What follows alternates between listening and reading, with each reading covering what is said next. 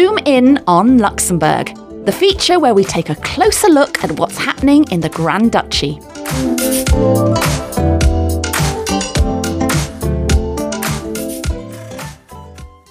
This week we're going to zoom in on Dutch-Luxembourgish artist Suzan Noesen, a multimedia artist and director. We've visited Suzan on the set of her latest work, How to Cut an Apple, which will be exhibited at the Centre d'Art Dominique Lang in Dudelange from 16th of September. In our interview, Suzan talks about her art, what inspires her, and what it's like being a full-time artist in the Grand Duchy. So, Suzan, can you tell us a little bit about yourself? What is it you do? Where do you come from? Well, I was born in Luxembourg and I grew up in Luxembourg in the rural area, in the countryside. And I studied fine arts in The Hague in the Netherlands and also fine arts but with a focus on painting in Leipzig in Germany. My focus in The Hague was more performance and installation and more conceptually based studies. If you had to describe your art in, let's say, 3 sentences, how would you describe it? Always evolving, like an exploration, like an ongoing experimentation. And I would say also like an ongoing attempt to relate tender sensibilities with social and political awareness.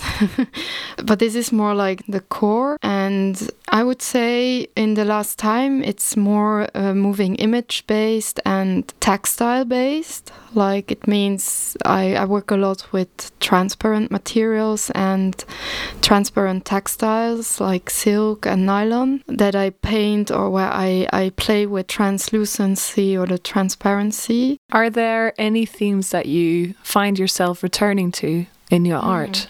Yeah, there is always, I would say, the subject of social interaction. And I'm very much interested in different paradigms and different realities that confront each other. I would say also like shared epistemology, shared way to see reality or or the impossibility of this. And I'm also interested in social heritage that transcends through the body. Intergenerational and family subjects are part of my work too. So I would say in that sense, like in combining those 2 subjects, it's also like intimacy and social organization. How do you approach a new project when you do it? How long does it take you to go from a first idea to completing it? I would say there's, to all these questions, always 2 ways or more ways to answer it, because there is like a rational way to answer it, which would more correspond to how I imagine it to be or how I think it is or how I would wish it is. But I'm mostly interested in also triggering surprises within myself so that something comes alive in the work itself. But this is something where there is no recipe for. And so I always feel like when I start a new project, I feel really like unexperienced.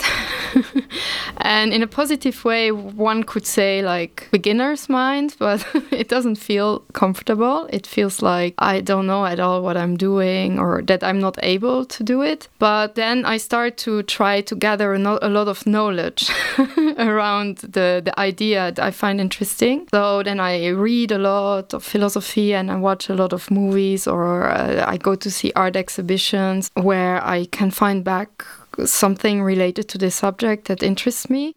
Having seen a little bit of the behind the scenes of your creative process, it seems like you are very intentional with how you construct your art.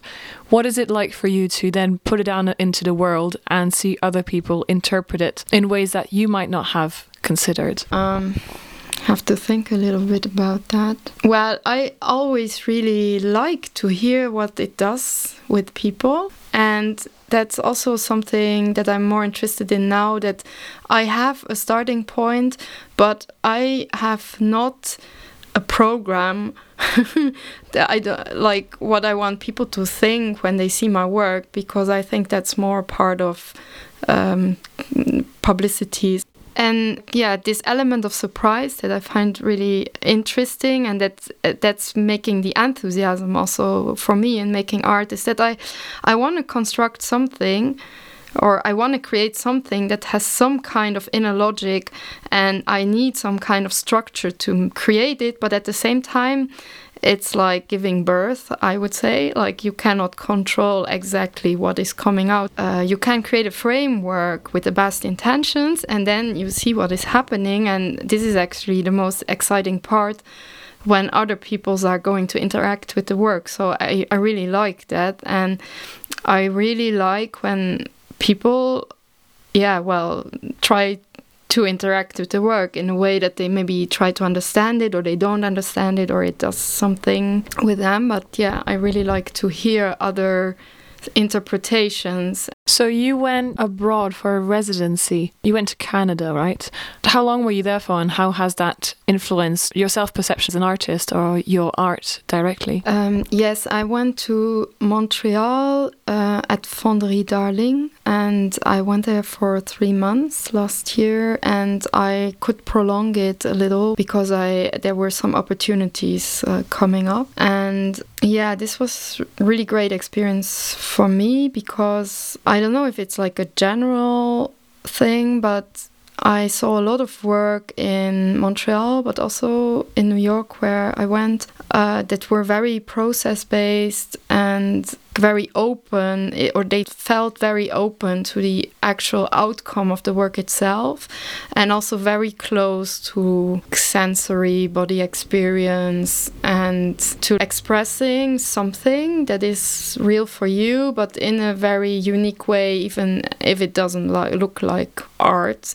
So this was super inspiring for me. And in Montreal, there's so many artists that there's just a lot of them, and they are all, like, a lot are making very interesting works. And there was some kind of normality to making work beyond like your social status or beyond your status in the cultural scene at that point. Like, I felt people would respect each other for what they do. I felt that there was a different value structure to what I felt in Luxembourg, and maybe even in Europe, towards art.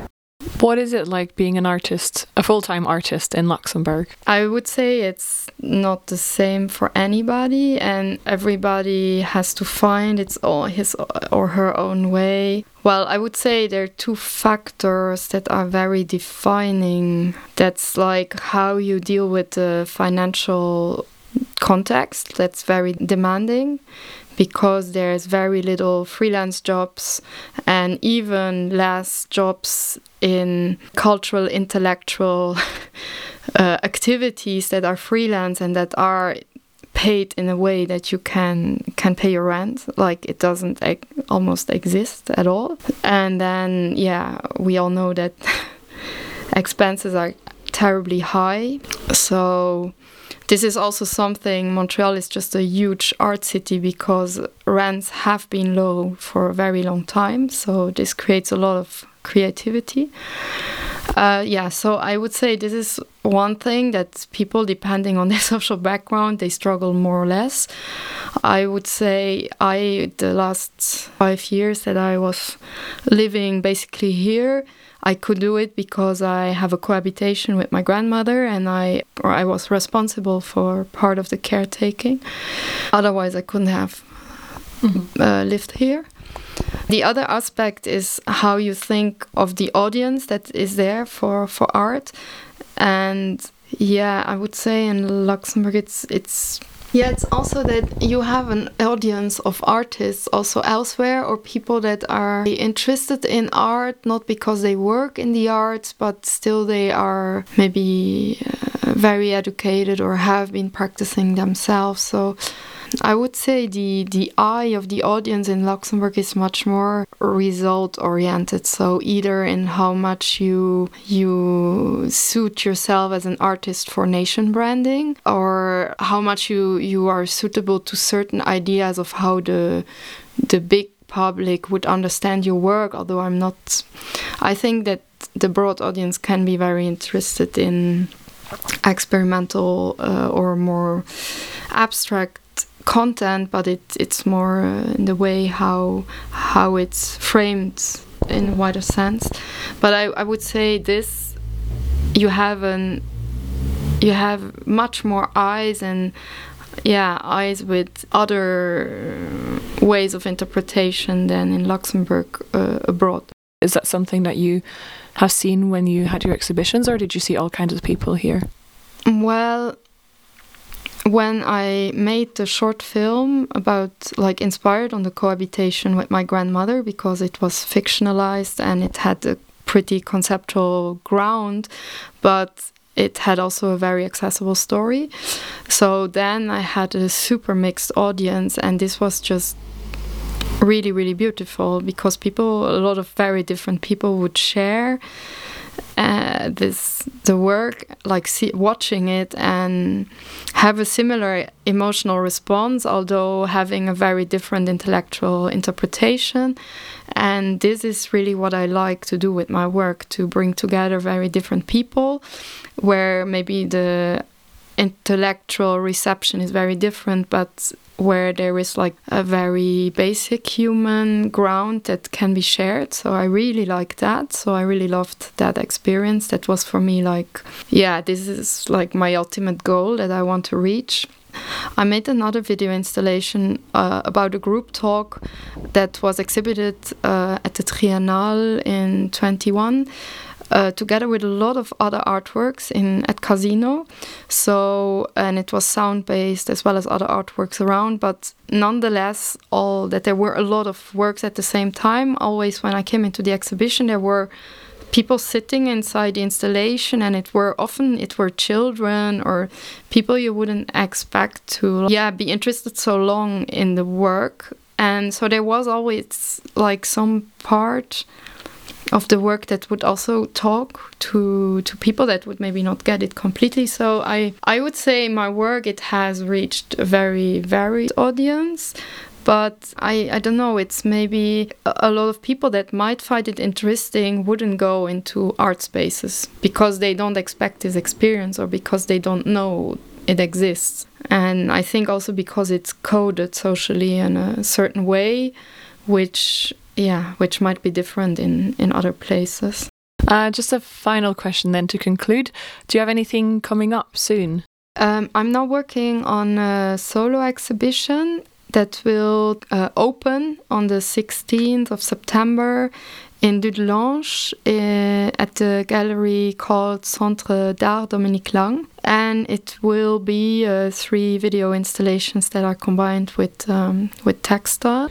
And that is running from the 16th of September to? The 12th of November. Okay, so you've got 2 months to get there and experience it. Thank you so much, Suzan, for talking to us about your exhibition and your experience as an artist in general. Goodbye. Thank you very much.